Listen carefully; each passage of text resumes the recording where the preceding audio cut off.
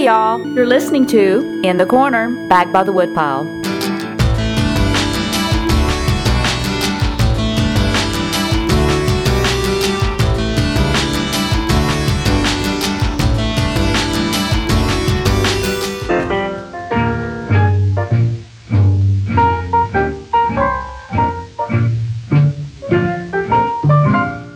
I'm Spun Counter Guy. Thanks for stopping by. This episode is a pretty special one for me. 15 years in the making, you could say. It's a chronicle of my encounter with, and then personal inquiry of, a largely forgotten singer named Una Mae Carlisle. I'm breaking it up into two parts, this first one being my own personal adventures discovering and seeking out more information about, and music of, the singer-songwriter. And the next episode will be the story of Una Mae Carlisle, or at least the one I was able to piece together. It's still a work in progress, but I think there's enough to hopefully generate some interest in the artist.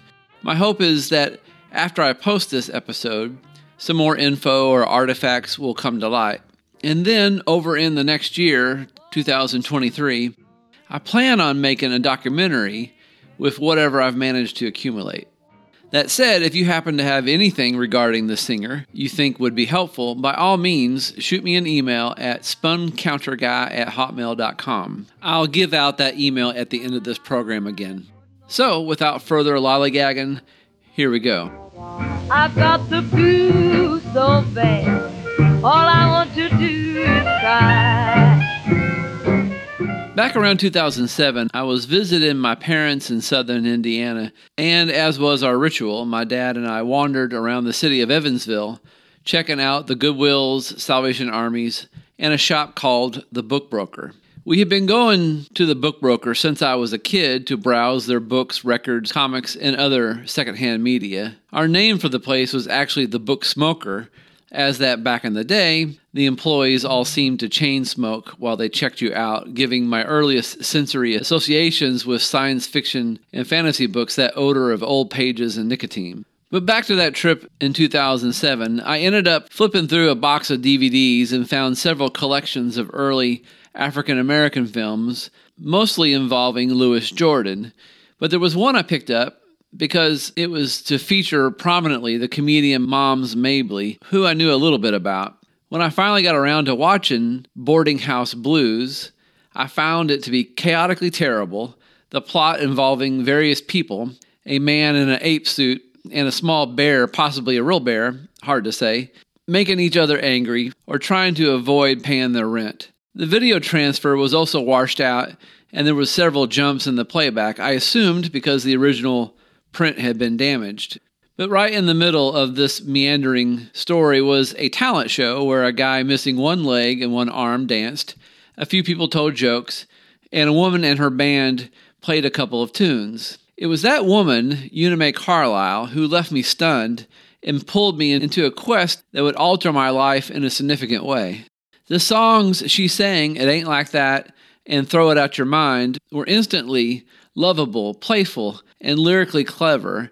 In addition, the woman's piano solos in the middle of each piece were a barrage of what seemed like calculated multiple melodies, not the usual random, hope I hit a few combinations of memorable notes improvising.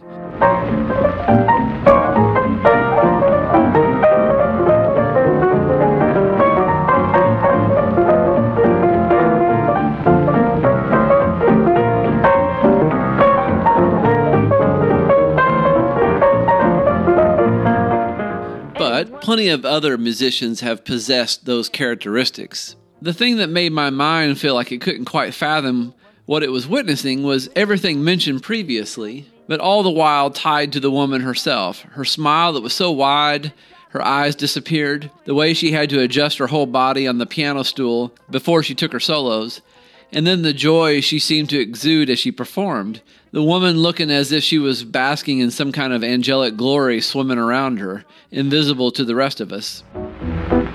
When in reality, seeing is believing and hearing is deceiving. No, it ain't like that. ABC, you follow me. It ain't like that, I said. Yes, I said that. I don't think I was able to finish the film on that first viewing, me rewatching Una Mae Carlisle's two performances over and over.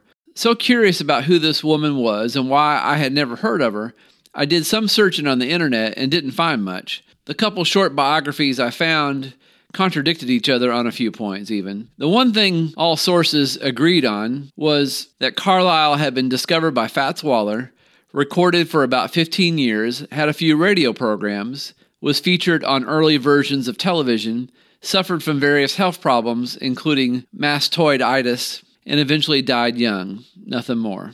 As I rewatched Una Mae's performances in the film, I then wondered to myself whether it was possible that the artist felt her pains a little less while she performed, given how her fingers floated so effortlessly across the piano keys, all the while bouncing on her bench like a giddy child. My guess may have been true. I later find in a quote of hers stating, quote, "Music is part of me, and it soothes my very inside." Still, my own insides hurt for the poor woman at not only for her bodily maladies and having her life cut short, but also because it seemed her artistry had been nearly completely lost to time, her name barely existing in the collective human memory. Looking around for more information about Boarding House Blues only produced a few alternate movie marquees, both teasing a sexy half-dressed woman who was not in the film. I waited for her patiently, to no avail, by the way.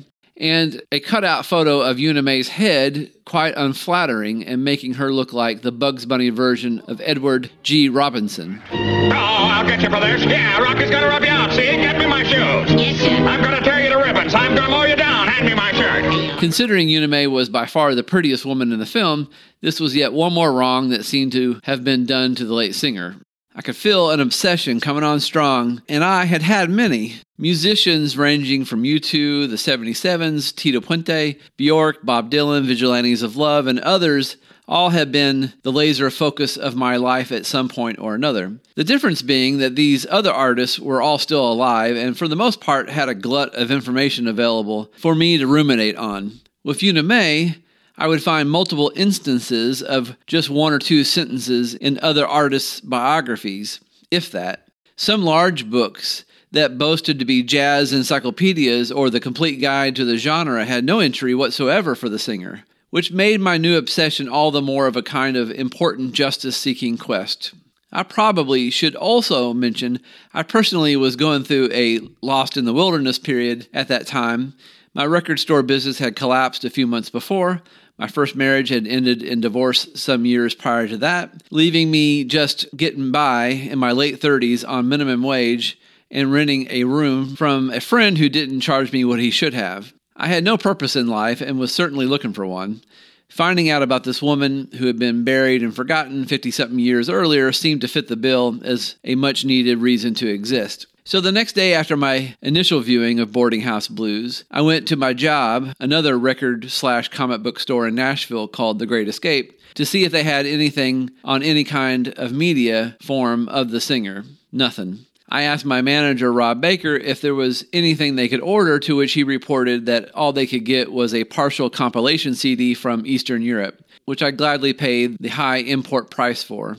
When it finally came, I found that those two songs on the film were not some kind of fluke of Una Mae's greatness. Starting with the Tain't Yours, the 15 songs were all winners to a picky person like myself, who even if my favorite artist put out a mediocre product, I usually never bother listening to the disappointing tracks ever again. There's a little golden rule I learned in school. Don't be a fool, keep cool, tain't yours, leave it alone, be nice, take my advice, no more messing, teaching you a lesson, tain't yours, leave it alone. Though these new songs brought me audible glee for the next few weeks, I still had that insatiable craving for more music and more knowledge about this woman's life.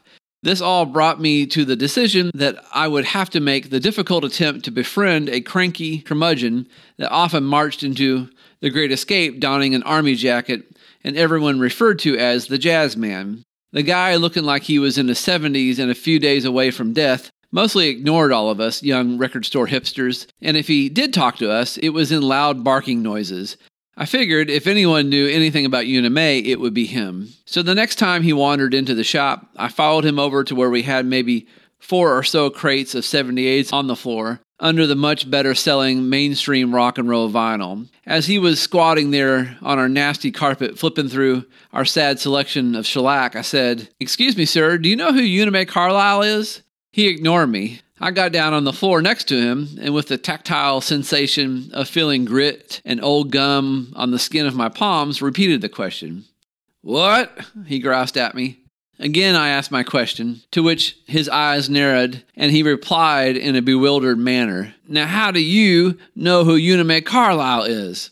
I relayed how I did, to which he smiled and reached for one of his ears, fiddling with a hearing aid. He introduced himself as Andy Smith, but said I could just call him Jazzman, and he proceeded to pick my brain of how much knowledge of jazz was contained in it. I'm sure the only reason my limited familiarity impressed him was because 99% of people he ran into knew virtually nothing of the genre outside of Louis Armstrong's What a Wonderful World. Though Jazzman didn't know that much about Carlisle either, from that time out, whenever he came in the shop, he asked for me, and we would chat more about our various loves of the genre. On one of his visits, he brought me a gift, which was a 78 of Una Mae's that he had come across on one of his record-buying trips. Jazzman had me over to his house a few times, which, I'm not kidding, was so stuffed full of jazz-related artifacts that he was using his microwave to store CDs and 78s, and we went to some, quote, secret jazz shows where mostly women in their 80s pranced around spinning umbrellas and handkerchiefs while a live band played tunes like Lulu's Back in Town and The Sheik of Araby.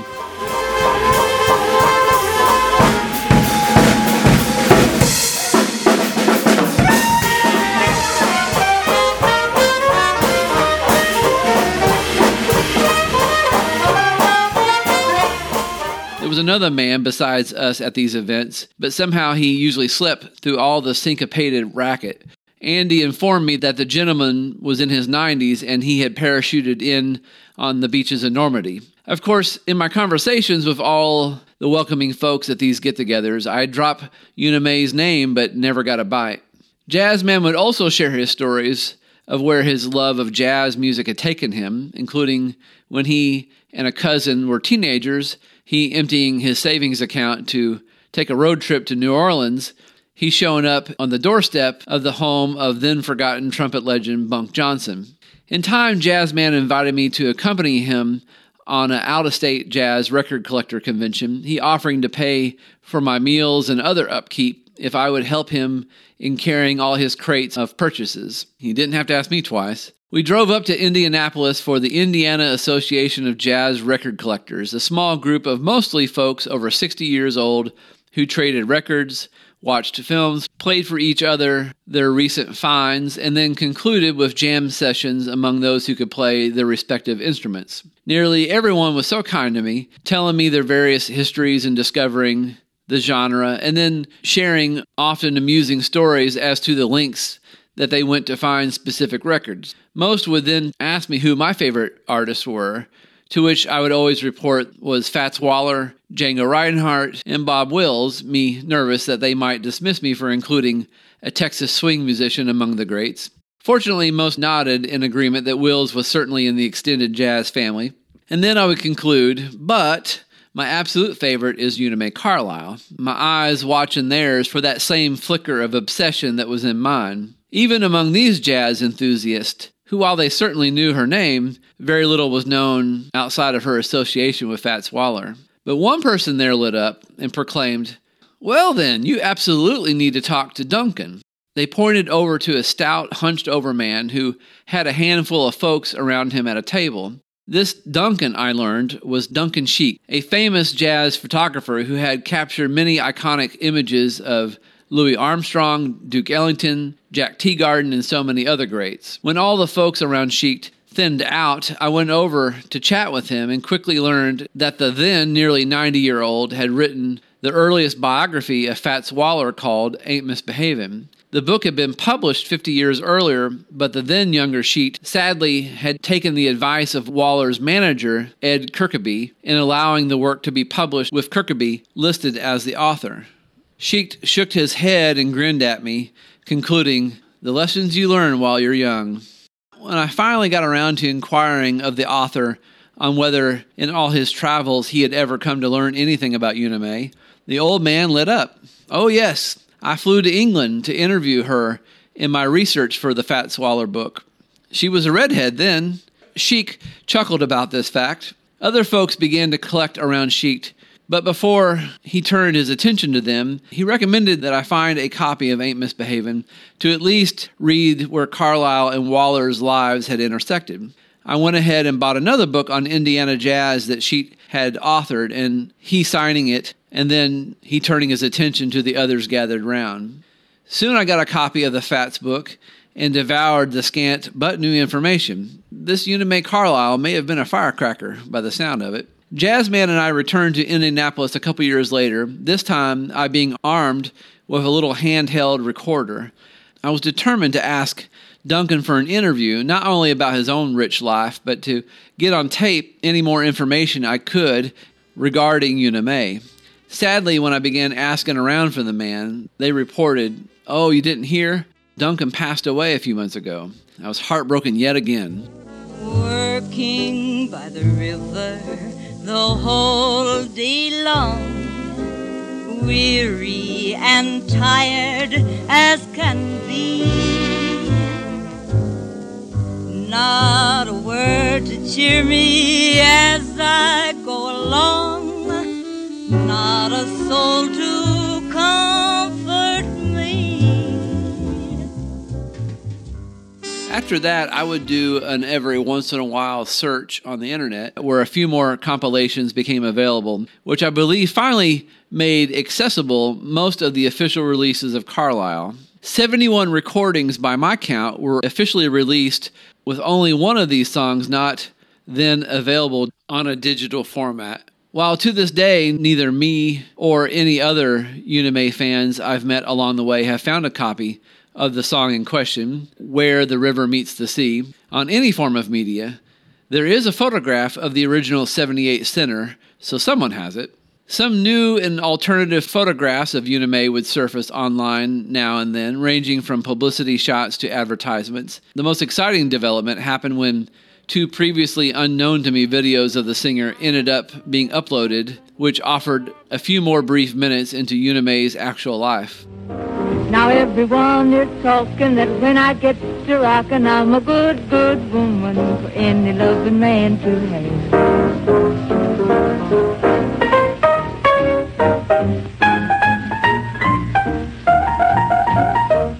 If one adds the recordings from the films, you have 75 cuts, some of those alternative versions of the same songs. That's actually a pretty healthy catalog for any artist, but as humans, we're never satisfied. I began looking into the possibility of her radio programs being archived somewhere and contacted one company who had restored thousands of vintage radio recordings, including a few by Fats Waller, but they politely reported that they had nothing of Una Mae's. So, with seemingly nothing left to look for, I began to create my own Una Mae moments. While I was working in China, a young girl asked me to give her an English name, and so to this day, there's a Una Mae Ling walking around the Middle Kingdom. In 2014, I got married again, and my wife, who I met while trying to find out about another record, and I's dance was to Una Mae's Without You Baby. Jazzman was there snapping photos. Without you, baby, I'd be so blue. If you should leave me, what could I do? I'd look into space, all I'd see is your face. I'd dream away, dream of you night and day. Without you, baby. I briefly hosted a couple of my own radio shows in Nashville, where on every single episode, I did my part to get Una Mae's music into the ears of more folk, and on occasion would hear that someone else had gotten the bug because of some song I had played. I was a writer for an interactive mystery art show also in Nashville, where I created a character by combining elements of Josephine Baker, Nana Mae McKinney, and Una Mae, of course.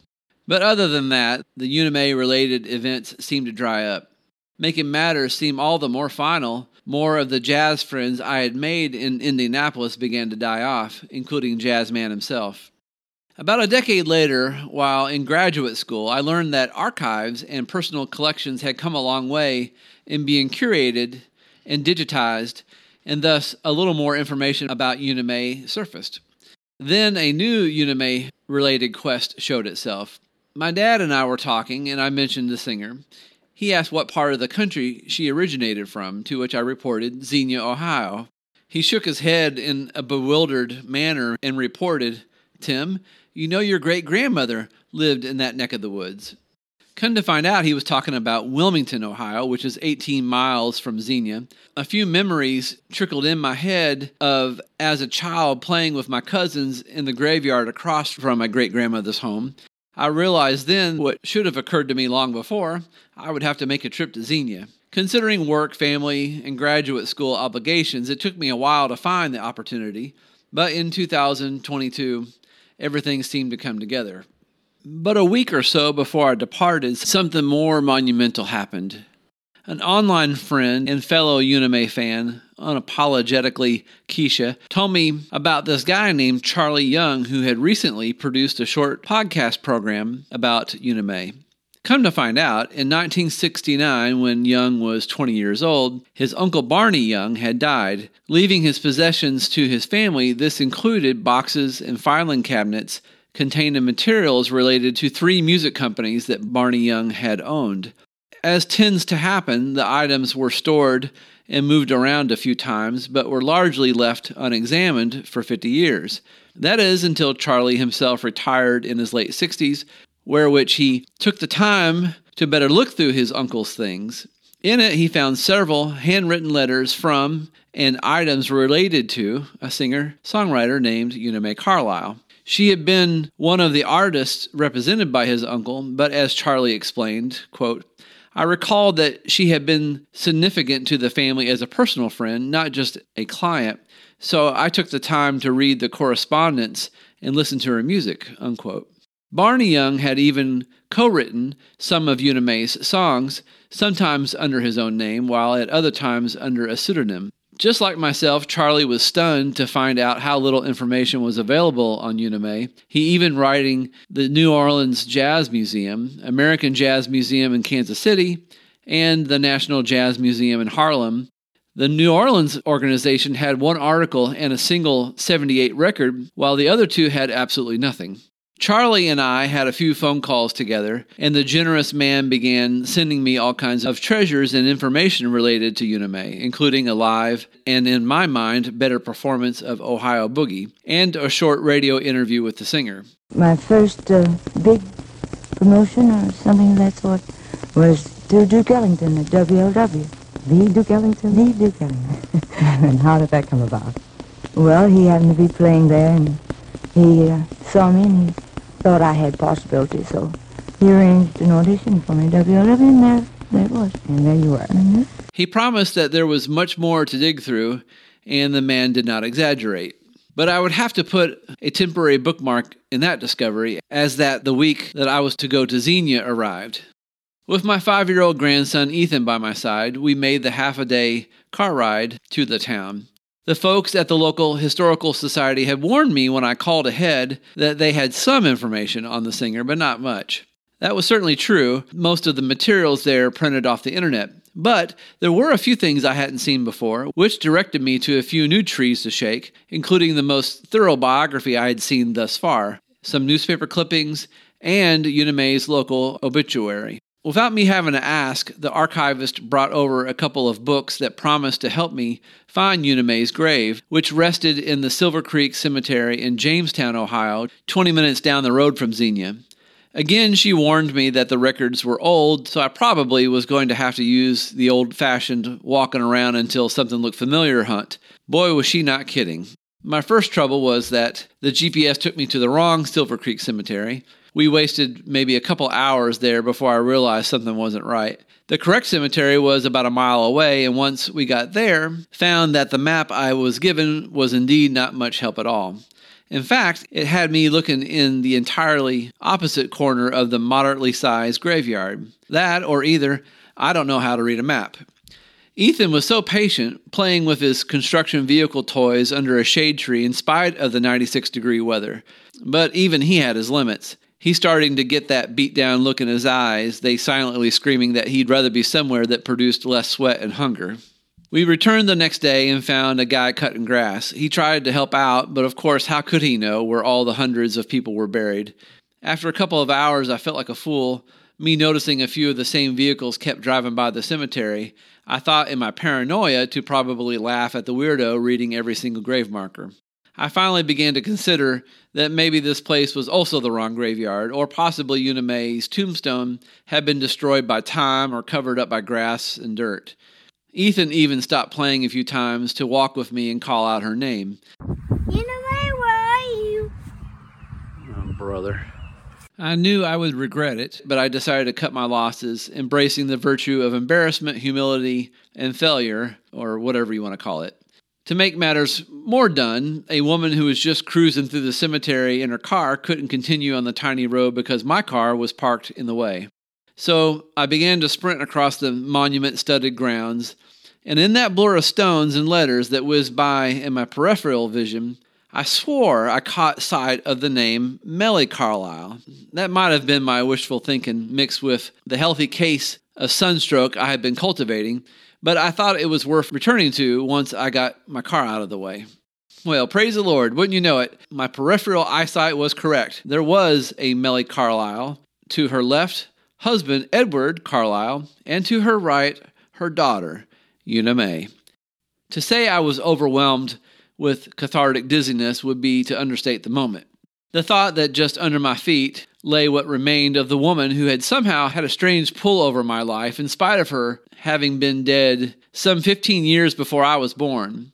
Ethan was excited for me, he coming over and saying, "Hi there, Una Mae." He later told my mom that he had, quote, fun in the graveyard looking for Papa's dead girlfriend. Before leaving Xenia, Ethan, my cousin Debbie Jones, and me dug around at a variety of local thrift and antique shops with a faint hope to find something like Una Mae's girdle, but to no avail. You treat me colder each day of the year. I take cold shoulder. Every time you go to bed, juice is falling on your head 'cause you're evil, you're ornery, you're hateful, you're jealous, oh, can't you see? You doggone me to be. So run and roll, let it go. One of my friends from the Indiana Association of Jazz Record Collectors named Sally Fee, who I would often call to give her updates on my quest, urged me to start writing about everything that had happened up to this point for a possible presentation for another jazz society she was part of. Hence what you're listening to now. But I decided that while I was at it, I might as well write a more thorough biography of the singer. I don't consider myself a biographer, but given that the longest profile, as far as I could find of Una Mae, was only 4 pages long, I figured that even if I squeezed out 5 pages, that would be an improvement. It's strange how much new information I found that either had popped up on the internet or was hidden in plain sight. Up until that point, as far as I could find, there was only 4 filmed performances of Una Mae available on the internet or DVDs. The 2 from Boarding House Blues, then the couple I mentioned before from an unknown source. But in the 4-page bio by the late Professor Michael J. Buds, he mentioned a French film called Crossroads, which Una Mae had made an appearance in. Of course, any search of a film called Crossroads, even when one adds the word French and the year 1938 and Una Mae Carlisle, still kicks up thousands of entries related to the 1986 film about a kid obsessed with blues legend Robert Johnson and his quest to find a lost recorded song. Yes, the similarity was not lost on me, but I finally found that the French name for the 1938 Crossroads was Carrefour. This ended up showing that one could buy a French VHS copy that might not play on one's American VCR, providing I even had one. I didn't. But then I saw that there was some kind of upload of a film called Carrefour on YouTube. No mention of Una Mae in the description. but after scrolling through the 84-minute-long film, found that unmistakable face, having lived on the internet for 9 years before I found it, delightfully performing Darling, Je vous aime beaucoup. I wish my French were good enough. I'd tell you so much more. Oh, mais j'espère that you'll come free. All the little things you mean to me. Darling, je vous aime beaucoup.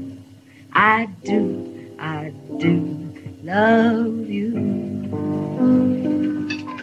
There was a similar phenomenon regarding another listed film performance of Una Mae in a short film called Stars on Parade. It's not worth retelling how I found it, but the important thing was that in just a matter of a few searches, the number of Una Mae songs captured on celluloid increased from 4 to 7, nearly double. I know the internet can be a dark, treacherous place, but at times, it's a fantastic wonderland of discovery. Keep my poor heart hurting all day through. Pity me, can't you see? I will die with jealousy if you keep on flirting like you do. Also, while doing research for the biography, I found the most thorough discography of Una Mae compiled by a jazz journalist based in Norway named Jan Evensmo. What took me a while to catch was that Evensmo had listed some recordings that I had never seen mentioned before, much less ever heard them. I contacted Mr. Evensmo and found that somehow he'd acquired some records that Voice of America had put out. Got a certain cute way of flirting with them their eyes. They make me feel so happy. They make me feel so blue. Falling, oh, stalling, falling in a great big way for you. My heart is thumping you. It may be difficult for someone listening to this who is not a music fan to understand the significance of finding 13 more recordings of a favorite artist to one's collection, 16 if you count the songs from the film. After listening to the same 74 tracks for over 15 years, it's an event, let me tell you. I made listening to the newly acquired titles a sacred one, climbing up on a ridge at our farm in Kentucky that overlooks a few miles of bluegrass hills and roads, while smoking a good cigar in a lawn chair and watching the bats come out to clean the evening sky of insects. In my headphones, I listen to Una Mae's fresh croons and bounces. This coffee and cakes and all your caresses, all the good breaks I'm planning for two. They couldn't give me a zillion to take my eyes off you. But one example of a kind of following a piece of probably incorrect information all the way to Nowheresville came about thanks to Fats Waller's son, Maurice Waller. In his biography of his father, Maurice tells nearly all the same stories about Una Mae that Duncan Sheik does, save for one particular couple of sentences. The younger Waller asserts that Fats and Una Mae actually met in New York City while the girl was on a trip to the city in the summer of 1932, roughly 6 months before Sheik had them meeting. And, according to Maurice, Fats invited the girl to sing the female part on a recording of Mean Old Bedbug Blues, while Billy Banks sang the male vocals. Something was moaning in the corner, I tried my best to see.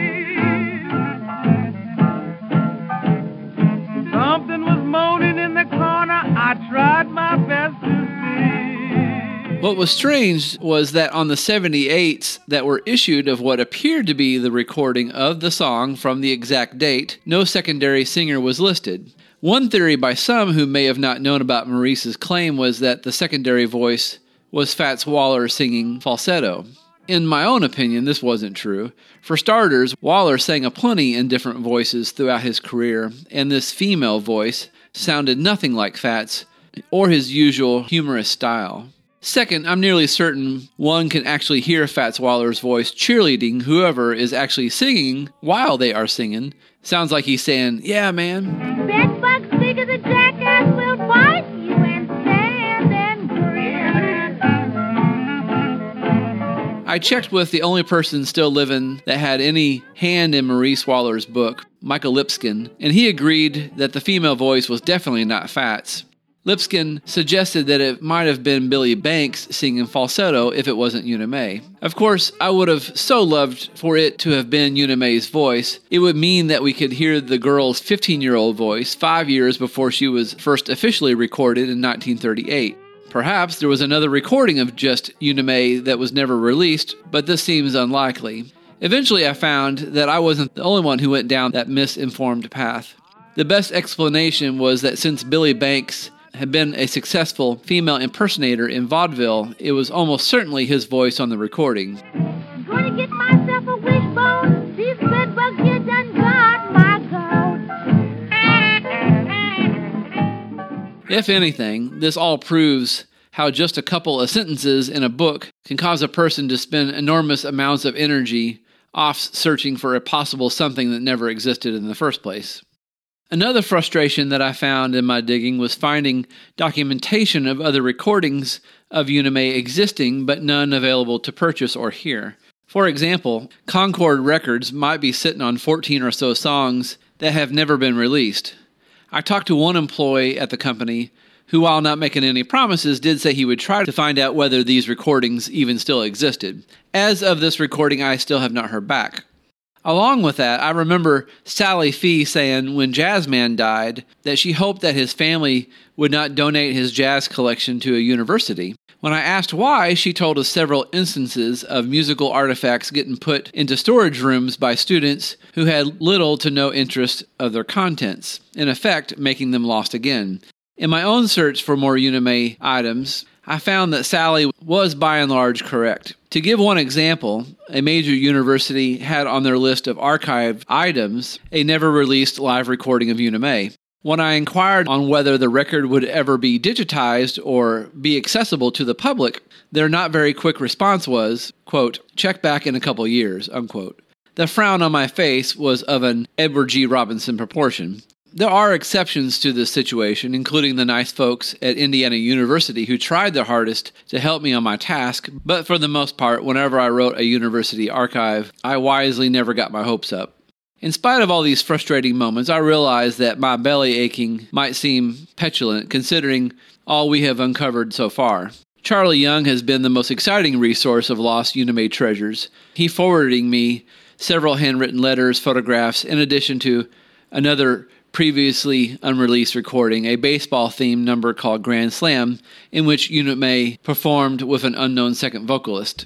I know there's more out there to discover, whether it's stories involving her life, unheard recordings laying neglected on a dusty shelf somewhere, or other artifacts that might give us just the tiniest more bits of insight into the person that was Una Mae Carlisle.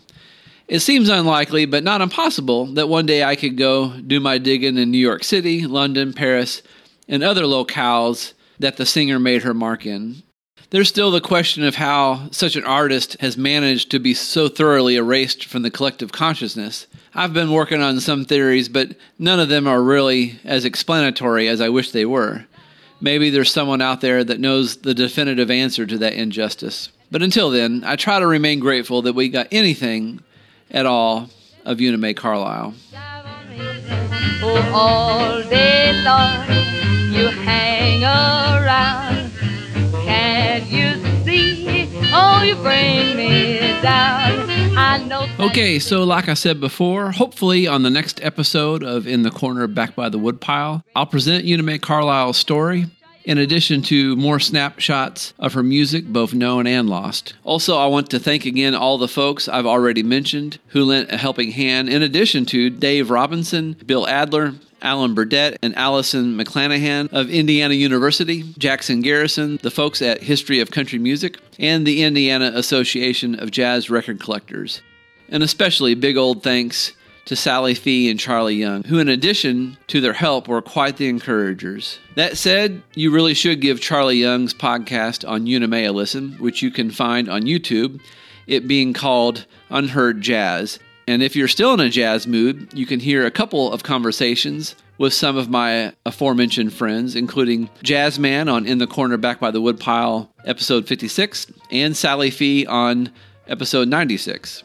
Again, if you have any Una Mae related tidbits you'd like to pass on, Or if I've gotten anything wrong, shoot me an email at spuncounterguy@hotmail.com. In the Corner, Back by the Woodpile is produced by A Closet, a Pocket, and a Suitcase. You can find this podcast on iTunes, Podbean.com, Spotify, and Stitcher.